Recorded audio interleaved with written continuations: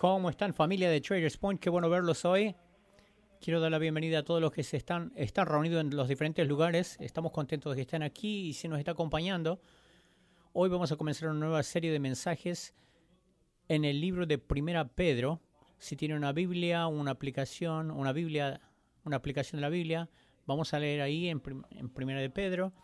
Una de las cosas destacadas para mí como papá, una de las cosas favoritas a través de los años ha sido que cada vez que he hecho un viaje que requería de que yo viaje, especialmente si era fuera del país, era de poder llevar a uno de mis hijos conmigo. Entonces, más o menos a la edad de los 6 años, pensaba, es una buena edad son lo suficiente grandecitos como para ser autosuficiente y puedo poner en una mochilita sus cosas y pueden venir conmigo a donde viaje.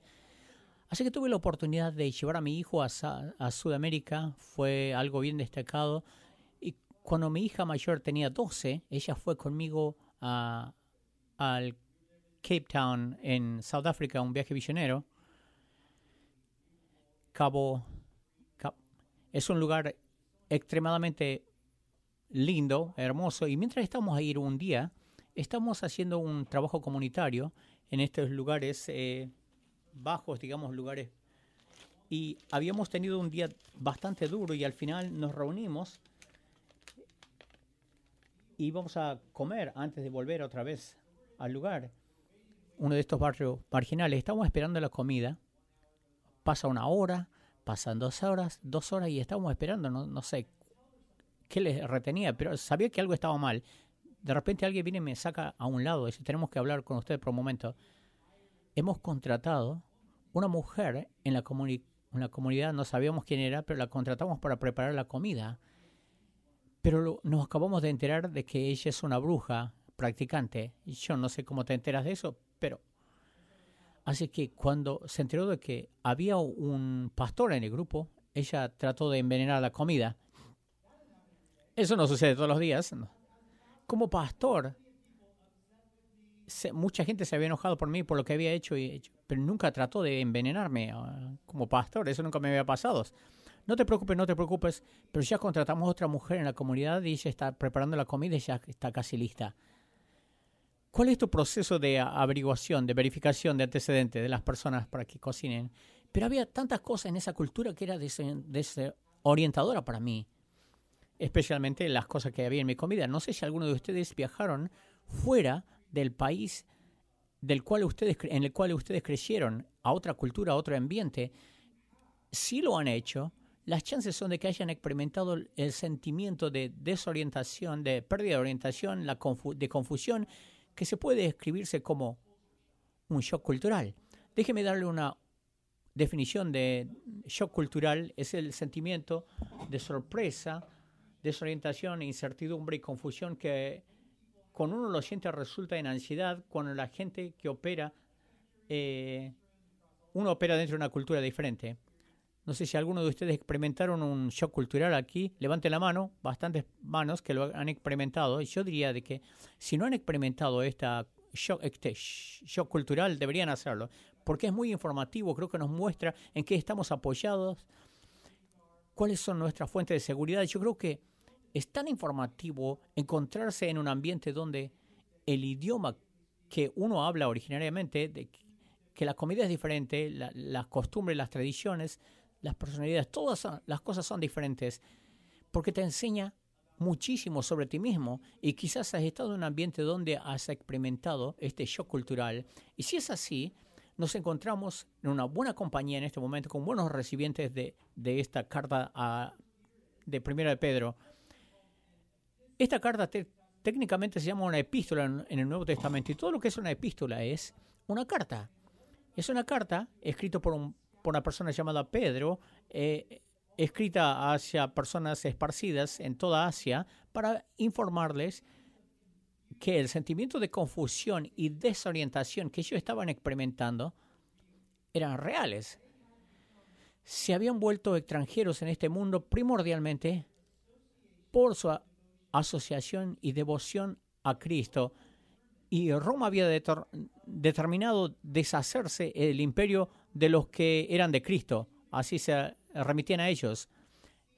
esta gente que se rehusaba inclinarse ante César de Roma. Entonces todo el mundo había sido puesto patas arriba. Ahora una regla de interpretación exacta, antes de discernir el significado de la escritura a la vida de hoy, uno tiene que entender primero cuál era la aplicación y cuál fue el mensaje a la audiencia original en ese entonces. Este es un consejito si alguna vez se encuentran en un estudio bíblico y leen un pasaje y dice, di lo que significa, aplícalo a lo que significa para ti. Es una luz roja. No es que no podemos llegar ahí, pero no es la primera parada que debemos hacer. La primera parada que debemos hacer es cuál fue el significado para la audiencia original a principio, en primer lugar, y luego podemos pasar al significado para hoy, para nosotros. Y Pedro trata con estas personas seguidores de Cristo y hay un mensaje acá que se aplica a nuestras vidas hoy. Yo diría que para los que estamos aquí hoy escuchando este mensaje, yo voy a decir de que hay cosas en sus vidas por las cuales están atravesando que se sienten un poquito desorientador y desanimador. Cosas que uno no sabe cómo responder ante esas cosas, desafíos, crisis, ansiedades y emociones. Si para ser honesto tengo que batallar el desánimo a base diaria, porque hay tantísimas cosas que te pueden desanimar y yo no tengo la respuesta a todas las cosas. Entonces yo me aventuro a decir que todos nosotros hemos sentido que nuestros mundos total han sido puestos patas arriba por eventos en los últimos 2 o 3 años. ¿Están de acuerdo con esto? Todos nos hemos sentido como que estamos viviendo un nuevo mundo, como que todo se ve tan desorientador. No es todo malo, pero no necesariamente todo es bueno. No es que sea todo desafiante, sino que hay oportunidades. Se siente como las secuelas, digamos, cosas que hemos atravesado en los últimos años. La palabra de Dios nos dice qué es lo que pasó antes. No solamente lo que pasó antes, sino lo que siempre pasa, mejor dicho.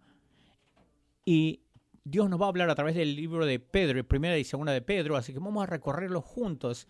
Si usted es nuevo en la iglesia, lo que voy a hacer es, voy a comenzar en el capítulo 1, lo voy a leer y lo voy a explicar. Leer y explicar, leer y explicar, y luego lo voy a aplicar.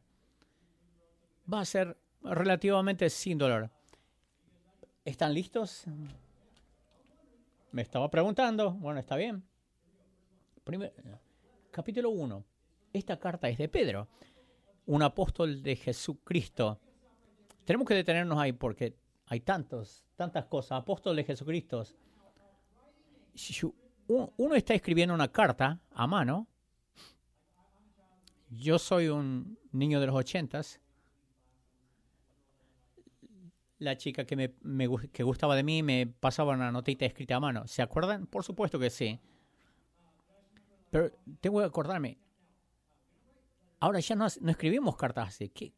¿Qué hacemos? ¿Mandamos mensaje de texto? No tan mal, no tan bueno. Si alguna vez recibiste un mensaje de alguien que su número no estaba guardado en tu teléfono, tú sabes que es alguien que no conoces. Entonces te mandan un párrafo en el mensaje de texto y te quedas bien perdido. No sabes de quién viene. Y lo respondes como que marcaste el número incorrecto o no, soy Rick. Y de repente, Rick. Ahora el mensaje tiene sentido. Porque quien lo está escribiendo informa el significado del mensaje. Por eso es que cuando uno lee todas estas epístolas, en estas cartas en el Nuevo Testamento comienzan diciendo de quién viene esta carta. Pedro dice, esto vino de mí. ¿Qué sabemos de Pedro? Pedro y otra persona que se llamaba Pablo escribieron los libros del Nuevo Testamento. Tienen similitudes, pero en muchas cosas son diferentes. Pablo es una persona bien educada, bien abotonado. Cuando yo pienso en Pablo, yo pienso en algo superior, algo grande. Por otra parte, Pedro, él como que abandonó la escuela, era como el tipo de los tipos, como que utiliza de estos pantalones así, con tiras para arriba. Pablo puede explicarte de manera doctoral, pero Pedro te explica cómo las cosas van a suceder. Y él es uno de los primeros seguidores de Cristo. Lo que tienes que saber es de que Jesús tenía 12 discípulos, pero tenía 3 íntimos: Pedro, Santiago y Jacobo.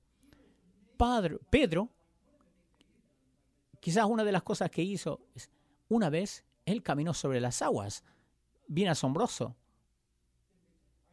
No creo que alguien lo haya hecho. No obstante, no se lo conoce por eso. Se lo conoce, desafortunadamente, uno de sus más grandes fracasos. Él negó conocer a Jesús después de prometerle a Jesús de que él estaría para él. Imagínense la cantidad de vergüenza que habrá sentido cuando él ni siquiera pudo admitir de que él iba a negar. Y Pedro sabía cómo se sentía estar bien adentro y de la noche para la mañana estar afuera. Y ahora le escribió a un grupo de cristianos que se están sintiendo lo mismo y les dice, en el versículo 1, les escribo a los expatriados de la dispersión en el Ponto, expatriados que están viviendo como extranjeros. Por eso llamamos esta serie como que otra palabra para extranjero es expatriados, exiliados. ¿Les suena familiar? Espero que sí. Cuando terminamos de hablar de la serie de Daniel, hablamos mucho de estos, que están esparcidos por todas las provincias de Ponto, Galacia, Capadocia, Asia y Bitinia. Lo que quiero llamar la atención es que Pedro utiliza 2 palabras descriptivas y distintivas para describir quiénes eran. Ustedes eran elegidos, ustedes son elegidos y son extranjeros. Son cristianos que estaban esparcidos por todo el mundo debido a razones o a persecuciones religiosas y políticas y ahora estaban enfrentando un nuevo mundo en las cuales sus circunstancias eran inciertas y todo el sistema de apoyo había sido decimado. Pablo les escribe para decir, quiero que vean sus circunstancias a través de diferentes lentes. Por eso es que trae la palabra extranjeros, expatriados. Otro pastor hace una observación, dice, estás viviendo en un país en el cual no eres de ahí. Puedes hacer 3 cosas. Puedes ser un inmigrante. Un inmigrante es alguien que desea hacer un país su lugar de residencia, una casa permanente. Y a menudo, como seguidores de Cristo, nosotros podemos hacer eso con un mundo temporal en el que nosotros conocemos. A causa de Jesús, somos ciudadanos del cielo. Entonces este mundo, mientras estamos acá temporariamente, no es nuestra casa permanente, pero podemos mantener nuestros ojos enfocados tanto en las circunstancias que suceden aquí, que lo tratamos como que si fuera nuestro hogar. Nos preocupamos con los eventos que ocurren en este mundo, nos preocupamos con hacer una vida cómoda aquí y formar un nombre para nosotros aquí y unirnos aquí. No hay nada de malo con todas estas cosas, a menos que se vuelva los lentes primarios a través del cual vas a ver las cosas. Nos enfocamos tanto en la tierra que no vivimos con la mentalidad del cielo. La segunda manera que podemos verlo es a través de los lentes como un turista. Un turista no está ahí para hacer residencia en un nuevo país. Un turista simplemente está de pasada. Un turista va a desempacar sus cosas, no va a desempacar sus cajas, ni hacer conexiones, tratar de hacer nuevas relaciones, no se va a molestar a aprender el idioma. Un turista no va a tratar de amar la comida local, sino que se va a ir a buscar un McDonald's local. No se preocupa de los problemas de la comunidad. ¿Por qué? Porque nos vamos a tomar un vuelo otra vez y nos vamos a largar de acá pronto. Hay muchos cristianos y esa es su actitud hacia este mundo. No nos vamos a involucrar. No vamos a formar ninguna relación, en nuestros corazones no se van a partir por los que están fuera sin Cristo. No hay ninguna compasión, no hay conexión. Simplemente estoy esperando el rapto de este choque de trenes. Vamos a ser raptados y se termina todo. Yo sé que me encanta que algunos de ustedes lo entienden. Y esta es la tercera cosa. Podemos verlo a este mundo como un exiliado, como un extranjero. Y esto es lo que Pedro está hablando. Un exiliado es una persona cuyo hogar es en otro lugar, pero por una cantidad no específica de tiempo, hicieron su casa en nuevo ambiente. Esto es Daniel y sus amigos trabajando por la paz y la prosperidad de Babilonia. Estamos aquí ahora Estamos invirtiendo en la comunidad, formando relaciones, aprendiendo la cultura, como también el idioma, aprendiendo a amar la comida, pero sabiendo que este no es nuestro destino final, sino que va a haber un día en que vamos a volver a casa y lo esperamos con gozo y anticipación. No estamos súper enfocados y obsesionados con las cosas que suceden aquí, porque no nos las podemos llevar con nosotros. Es como cuando estás viajando y pasas por un aeropuerto y tienes una conexión. Mientras pasas por el aeropuerto, ves estos negocios, compras aguas, algunas cositas para comer, algunas necesidades que están con un precio súper elevado. ¿Por qué lo hacen? Porque saben que no lo vas a conseguir en ningún otro lugar. Entonces vas y lo compras este puñado de cosas para llevártelo para el próximo vuelo. Lo que no vas a ver en estos negocios de los aeropuertos con carritos para compra, porque nadie va a hacer una compra con carritos. Estás de pasada, es un viajero.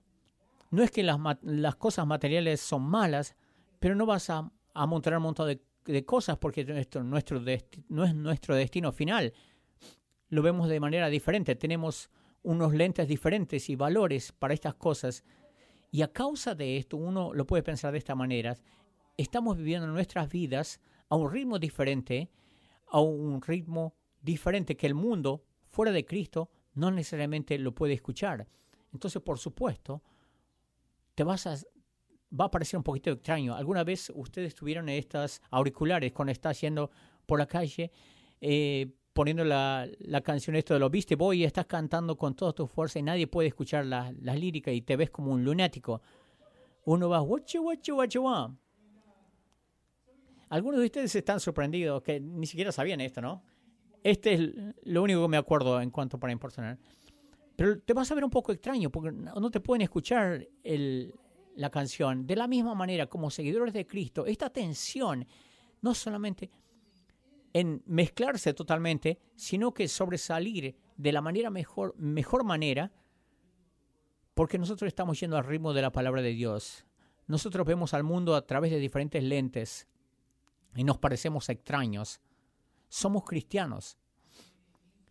No somos gente juiciosa, críticas, pero distintas. Porque estamos viviendo nuestras vidas con diferentes lentes. De esto habla Pedro. Y a través de toda su carta, él insta de manera intensa. Hay 30 palabras intensas con mandamientos. También, no obstante, está todo lleno de esperanza y lo necesitamos ahora más que nunca. ¿Qué es lo que piensan?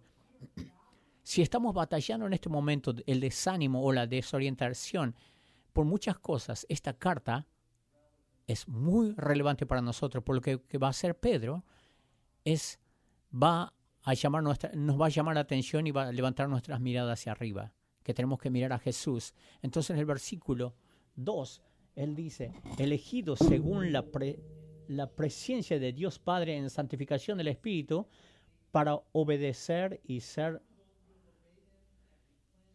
rociados con la sangre de Jesucristo. Gracia y paz os sean multiplicadas. Qué oración tan fabulosa. Pedro es bien claro aquí, pero no significa que él está siendo simple. En un párrafo corto, él está poniendo tanta doctrina cristiana como uno pudiera poner.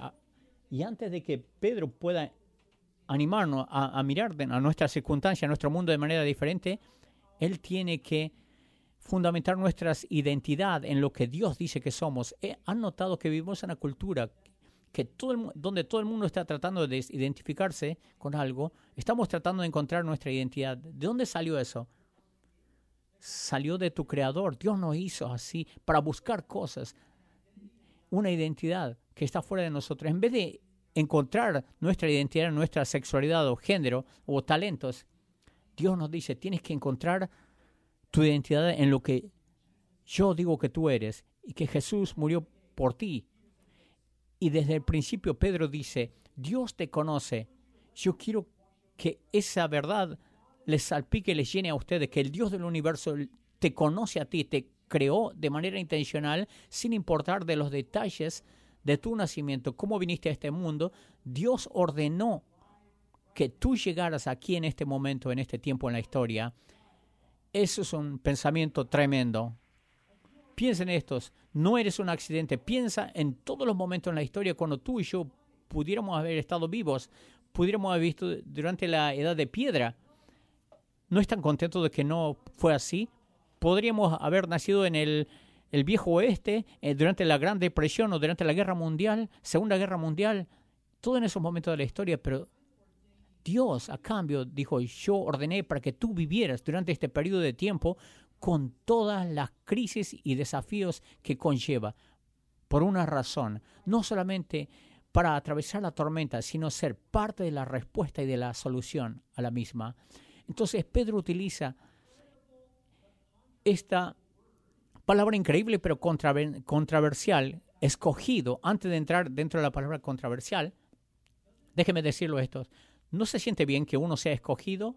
Cuando entras en una sala y no esperas que nadie sepa tu nombre, ¿no se siente y te llaman por tu nombre cuando alguien sale bien y te saluda por tu nombre? O cuando te seleccionan para un equipo o para un ascenso, o te piden hacer una salida, tu novio o tu novia. La razón es porque Dios nos puso eso en nosotros. Hay una cosa que anhela ser seleccionado, elegido, ser escogido. Y Pedro viene y dice, Dios te conoce y Él te ha escogido a ti. Y es desafortunado que muchos cristianos, a través de la historia, manejamos, lo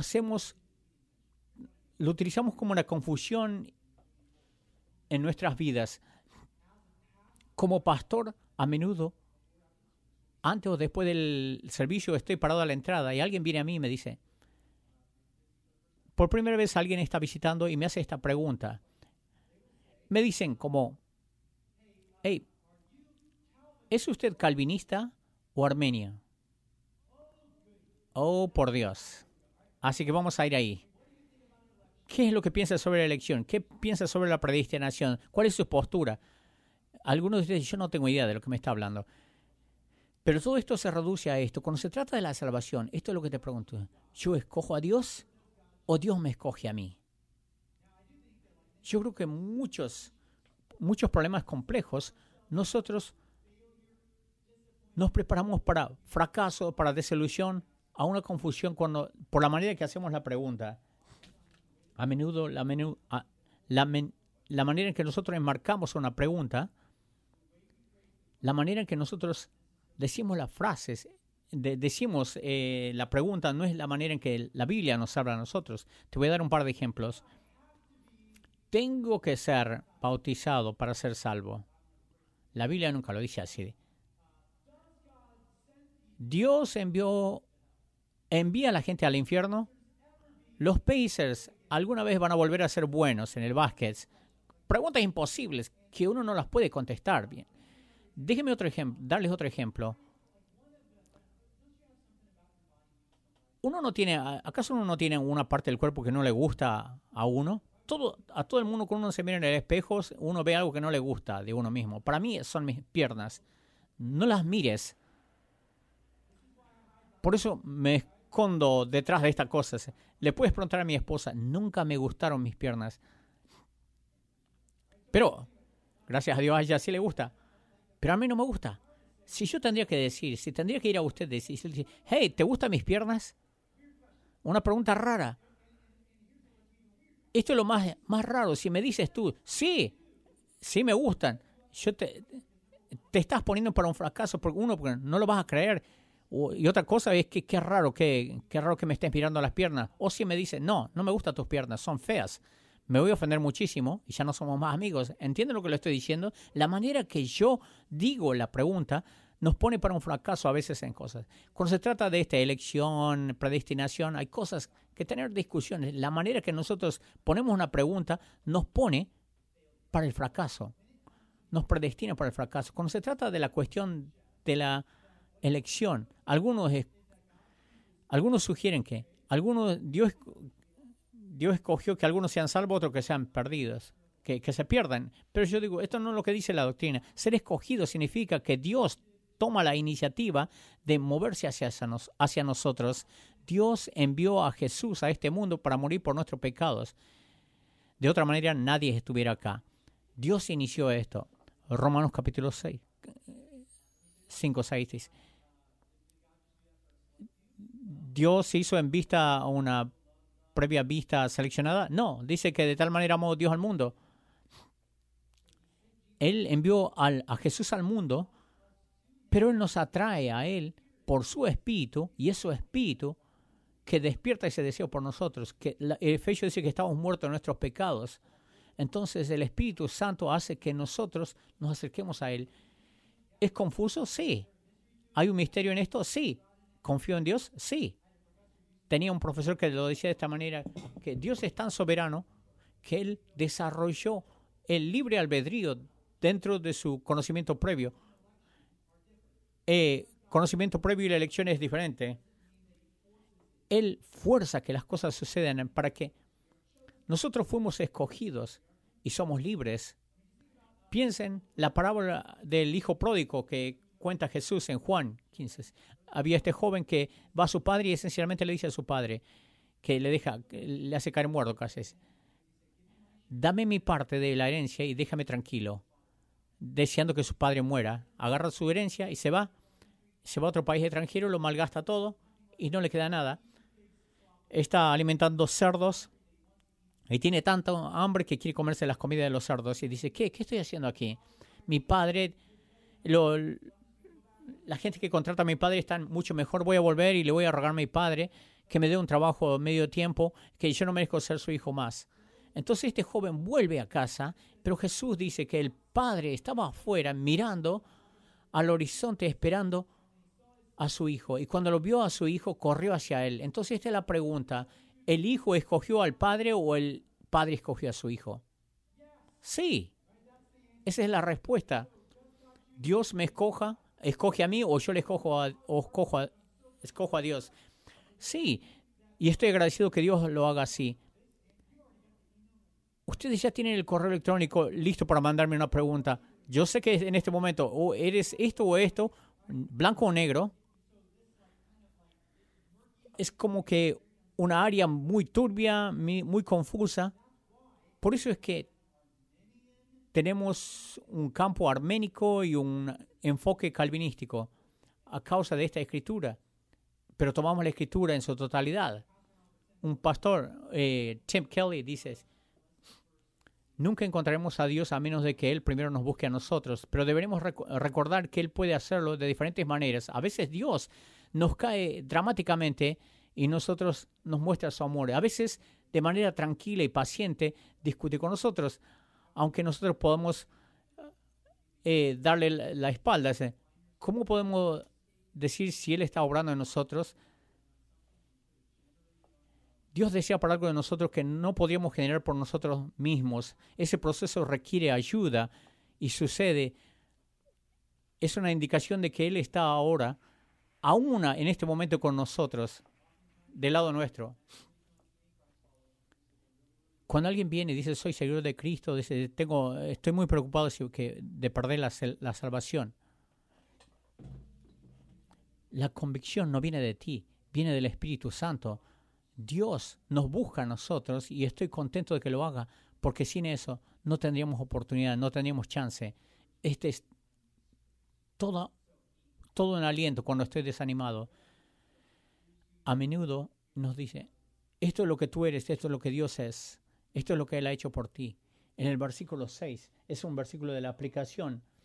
Algunas traducciones dicen, hace un giro en la esquina, dice, en lo cual vosotros os alegráis, aunque ahora por un poco de tiempo, si es necesario, tengáis que ser afligidos en diversas pruebas.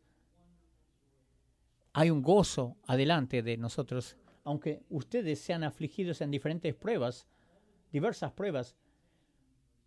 Todo esto es intencional en este versículo, un gozo maravilloso, sufrir las pruebas. Versículo 7 es, para que sometida a prueba vuestra fe, mucho más preciosa que oro, el cual, aunque perecedero, se prueba con fuego, sea hallada en alabanza, gloria y honra cuando sea manifestado Jesucristo, a quien amáis sin haber visto. Esas dos cosas son intencionales. Aunque ustedes no lo ven ahora, ustedes confían en Él. En quien creyendo, aunque ahora no lo veis, os alegráis con gozo inefable y glorioso. La tensión es donde yace la transformación. Alguien utilizó esta ilustración, como esta bandita de goma, de gomita, la gomita, cuando está así en mis dedos, no es de mucho uso. Lo que hace que esto sea útil cuando uno aplica tensión. Lo vemos a través de toda la Escritura, estas cosas que son con tensión, la gracia, la verdad, la justicia de Dios y su misericordia. Y aquí Pedro explica todo esto. Dice que vamos a tener alegría, gozo, aunque tengamos que sufrir estas pruebas. Hay un gozo puesto delante de nosotros, pero hay juicio, hay pruebas. No lo vemos, pero amamos y confiamos en Él. Yo digo que todo esto se explica en estas dos palabras. Ahora, las chances de que estás mirando a tu circunstancia de tu vida a través de los lentes del temor o la fe. Y en realidad, si somos honestos, estas dos cosas van a la vez. Y Pedro continúa diciendo en el versículo 13, por tanto, ceñid los lomos de, ¿cuál es la palabra? De vuestro entendimiento. Qué patético, tan anticlimático. Ceñid los lomos de vuestro entendimiento, preparad vuestras mentes. No dice, prepárense sus mentes para contemplación. A veces viene la acción a través de esto. Tomen acción. Vivir la vida para Cristo no es algo que vemos como espectadores en un deporte. Dios quiere que esté involucrado. Practiquen ser sobrio y esperar por completo en la gracia. Entonces, como hijos obedientes, no os conforméis a los deseos que antes tenías, antes en vuestra ignorancia, sino como aquel que os llamó es santo, sed también vosotros santos en toda vuestra manera de vivir. La frase aquí es, cíñete los lomos de tu mente. Hey, cíñete los lomos de tu entendimiento. Esta es la idea de, en el siglo I, utilizaban estas túnicas o estas ropas largas. Esta es la idea de que Él les da a estos seguidores de Cristo. Ustedes no solamente están aquí para soportar y ser espectadores de lo que Dios está haciendo. Dios quiere que corras hacia Él, que seas una persona de acción con dominio propio. Déjeme terminar el pasaje. En el versículo 17 dice, y si invocáis por Padre aquel que es sin acepción de personas, juzga según la obra de cada uno. La salvación es a través de Jesús. Yo no tengo tiempo para hablar de esto, pero hay una recompensa en los cielos y Dios nos va a recompensar de acuerdo a lo que hacemos. Conducíos en temor todo el tiempo de vuestra peregrinación, sabiendo que fuiste rescatado de vuestra vana manera de vivir, la cual recibiste de vuestros padres, no con cosas corruptibles, con oro o plata, sino con sangre preciosa, con la sangre preciosa de Cristo, como lo de un cordero sin mancha y sin contaminación, ya destinado desde antes de la fundación del mundo, pero manifestado en los postreros tiempos, por amor de vosotros, y mediante el cual creéis en Dios, quien le resucitó de los muertos y le ha dado gloria, para que vuestra fe y esperanza sean en Dios. Eso fue evidencia de tu fe salvadora, habiendo purificado vuestras almas por la obediencia a la verdad mediante el Espíritu Santo. Esto es algo diferente. El versículo 23 dice, siendo renacidos, no de simiente corruptible, sino de incorruptible por la palabra de Dios que vive y permanece para siempre. Tanto empaquetado en esto. Una de las cosas que quiero señalar es que Pedro simplemente está diciendo, si simplemente te enfocas aquí en el ahora, te vas a perder en muchísimo más. Utilicen su imaginación. Va a ser mucho más fácil hacerlo. Si yo tuviera la punta de un hilo con mis dedos y el hilo está atado hasta la otra esquina, a través de toda esta sala masiva, y quizás aquí a esta distancia hay un pequeño una cinta. La cinta representa los 80 o 90 años en la tierra. Pero la cuerda sí hasta toda la eternidad. Y Pedro dice, apunta hacia el final de la cuerda y no a esta cinta. Y muchos de nosotros nos preocupamos con el ahora y en el aquí y dejamos de ver a través de los lentes de la eternidad. Déjenme decirlo de esta manera. Como seguidores de Cristo, cuando uno enfrenta desánimo y desorientación por algo que sucedió en tu mundo o en el mundo, puedes elegir ver posiblemente a través de los lentes del temor. Y muchos de nosotros lo hacemos, honestamente. Yo lo hago siempre, casi siempre. Probablemente es una de mis respuestas iniciales cuando recibo malas noticias, cuando escucho que viene un huracán, cuando veo que la economía está yéndose a una recesión, cuando critico, cuando una relación se deshace, cuando estoy preocupado por cuáles van a ser las otras crisis, es fácil envolverse en temor. El temor dice, yo simplemente me voy a quedar parado acá. Voy a tratar de autopreservarme y voy a tratar de esconderme de la tormenta y rogar de que no experimente otra. O puedo escoger mirar a través de los lentes de la fe. El temor y la fe, ambas de estas cosas, funcionan a la vez a veces. La fe dice, yo también tengo miedo, pero yo voy a decidir ser intencional sobre qué es lo que yo voy a ver. No tengo todas las respuestas, pero no me voy a quedar ahí y esconderme de la tormenta, sino que voy a atravesarla y voy a preparar mi vida para la acción y el dominio propio, y le voy a le voy a preguntar a Dios qué es, porque tú me criaste a mí, tú me conoces, estos son los días que tú ordenaste que yo viva. Quizás hay algo intencional en la cual yo pueda contribuir algo a este mundo, y yo voy a escoger mirar a través de los lentes de la fe. ¿Sabes qué? La manada de vacas y los bisontes miran la tormenta de manera diferente. Yo escuché que las vacas, cuando ellos presienten se avecina una tormenta, instintivamente empiezan a dispersarse y a correr y se dispersan. Esto sobre las vacas que no son rápidas y eventualmente la tormenta les alcanza. Entonces estas vacas, pobres vacas, se esparcen creyendo que están huyendo de la tormenta. Cuando les alcanza la tormenta, están solas y les deja en un puesto mucho más vulnerable. Esto es lo que hace el temor. Hemos visto a través de los años que viene la tormenta, instintivamente nos escondemos, nos aislamos y la tormenta nos alcanza y ahora estamos totalmente solos. Si Satanás te va a derrotar, él te quiere ver solo. Los bisontes enfrentan la tormenta de manera diferente. Cuando viene una tormenta, se juntan, se amontonan porque se sienten mucho más seguros en número. El frente de su cuerpo es lo que se ve bien fuerte. Es mucho más grueso que la parte de atrás, lo que significa ellos van a poder estar mucho más aislados de la tormenta. Enfrentan la tormenta y empiezan a marchar hacia ella.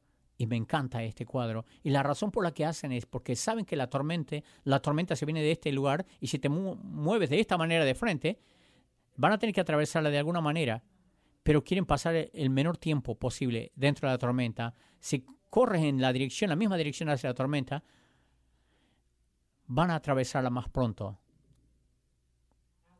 Como iglesia, esta es la cuestión.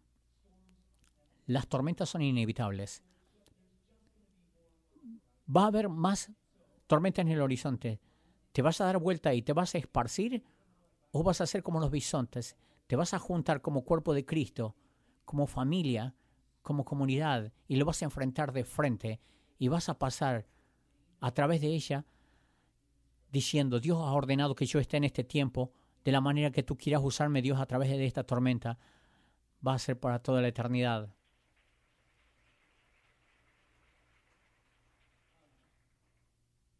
Hace unas semanas, en esta reunión de personal, yo compartí esto con todo el personal. y les dije, yo no sé si alguno de ustedes se identifica conmigo en esto, pero quiero que me escuchen de corazón. Estamos viviendo en estos días extraños, la pandemia, las crisis y todas estas cosas. Sabemos que nuestro mundo ha cambiado y ahora estamos tratando de encontrar nuestro camino o ver qué es lo que ha cambiado. Y hay muchísimas cosas que nos deja acá o que nos lleva a la fe. Yo compartí con el personal. No sé si identifican conmigo ustedes. Cada vez que alguien viene a mí y me dice, Aarón, ¿cómo te va? Yo tropiezo y me quedo sin palabras, en las palabras. ¿Alguien está conmigo? Esto es lo que pasa por mi mente. Cuando alguien me hace esa clase de preguntas, muchas cosas recorren mi mente, lo bueno y lo malo. Los desafíos y las oportunidades que traen esos desafíos, las bendiciones y las maldiciones. En ese momento yo comienzo a paralizarme, como que no sé cómo responder. Si digo, las cosas van fabulosas, no sé si estoy siendo completamente honesto. Y si digo, las cosas están bien malas, entonces siento como que abatido. En ese momento como que, no sé. ¿Alguien se identifica conmigo? Algunos. Dejen de verme las piernas. Así que, en este momento yo creo que todos estamos viviendo en estos tiempos desorientadores. Y yo les dije en el pasado, ya compartí con ustedes mi experiencia con el 2020. Todas esas cosas, cómo lo atravesé. Como pastor de ustedes, todavía siento que estoy liderando en la oscuridad. Solía ser que yo podía ver todo, a dónde íbamos como iglesia, pero ahora estoy tratando de averiguar qué cosas hacer y siento que estoy yendo al tanteo. Honestamente, estoy contento.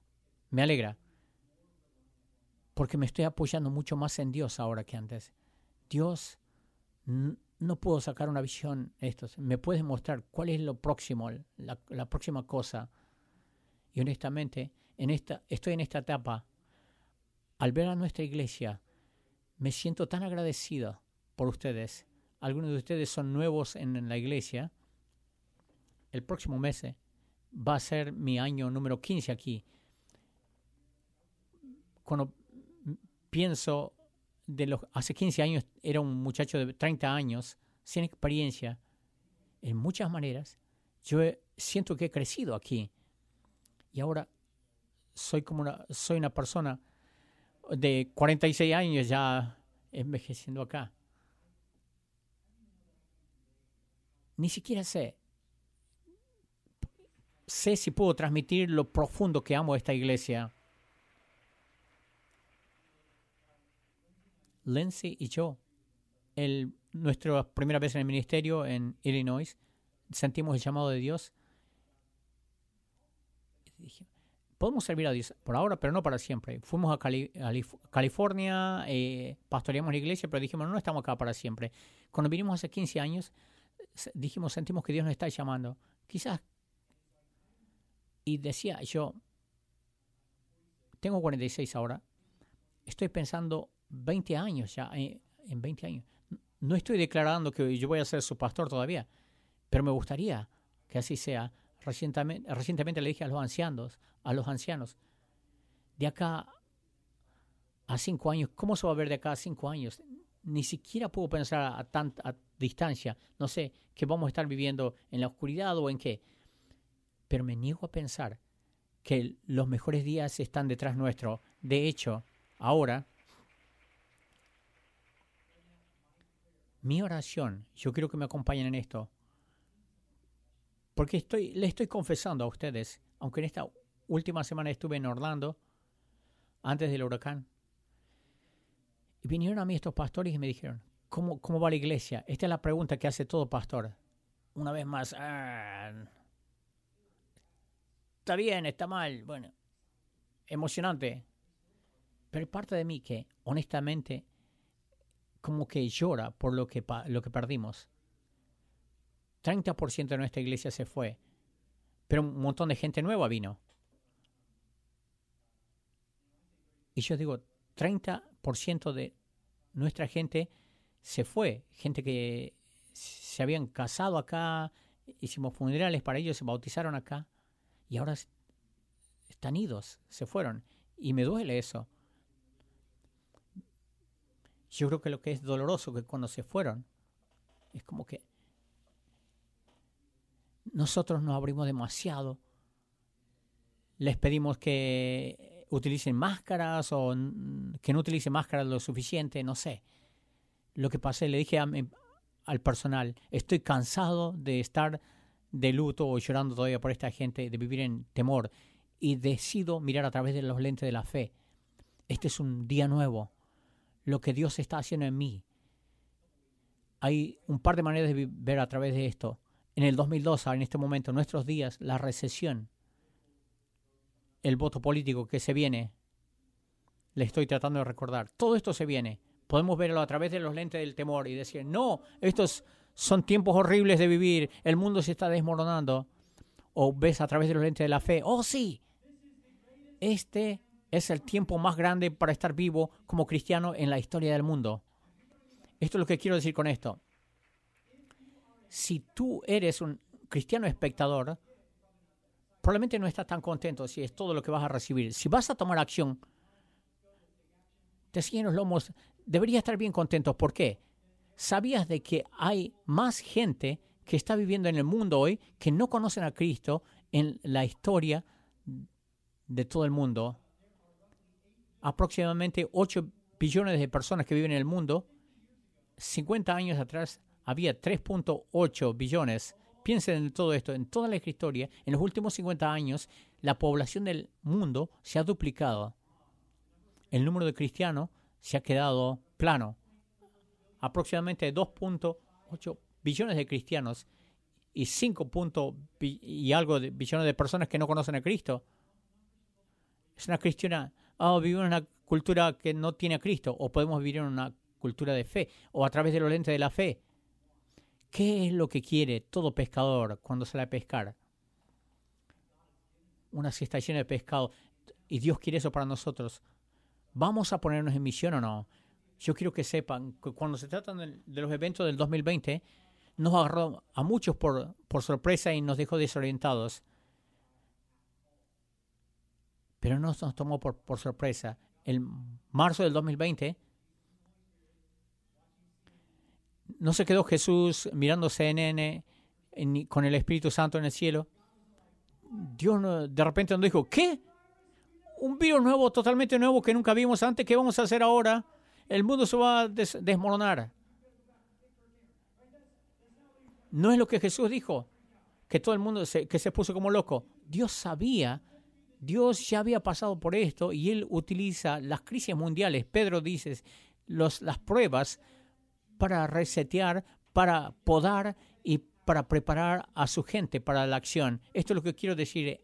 En el año 33 antes de Cristo, los romanos crucificaron a Cristo, a Jesús en una cruz. Mejor dicho, en el 313 al 323, Constantino declara que el cristianismo es la religión oficial de todo el imperio romano. ¿Qué es lo que pasó? Que hiciera que el imperio romano primero crucificara a Cristo y luego se vuelva la religión oficial. Había ocurrieron 2 pandemias. La primera fue la Antonina y la segunda la Cipriana.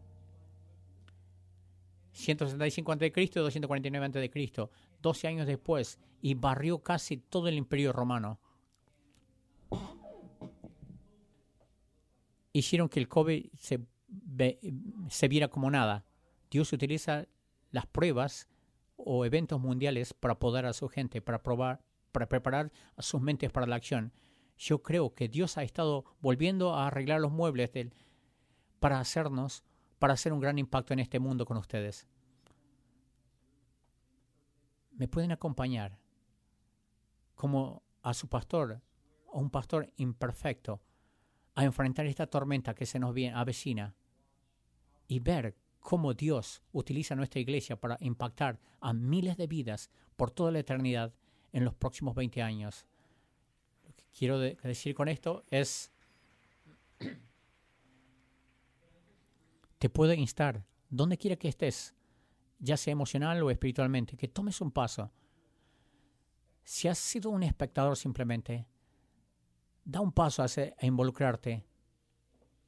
Te quedaste fuera del ritmo.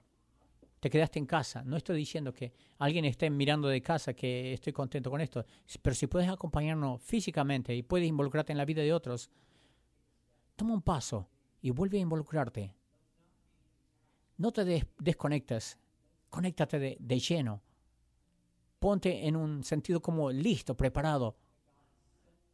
Dios nos ha preparado para hacer un gran impacto y no malgastemos las crisis que pasan a través de los años. Hagamos un impacto enorme juntos, como extranjeros en este mundo, con nuestros ojos puestos en los cielos.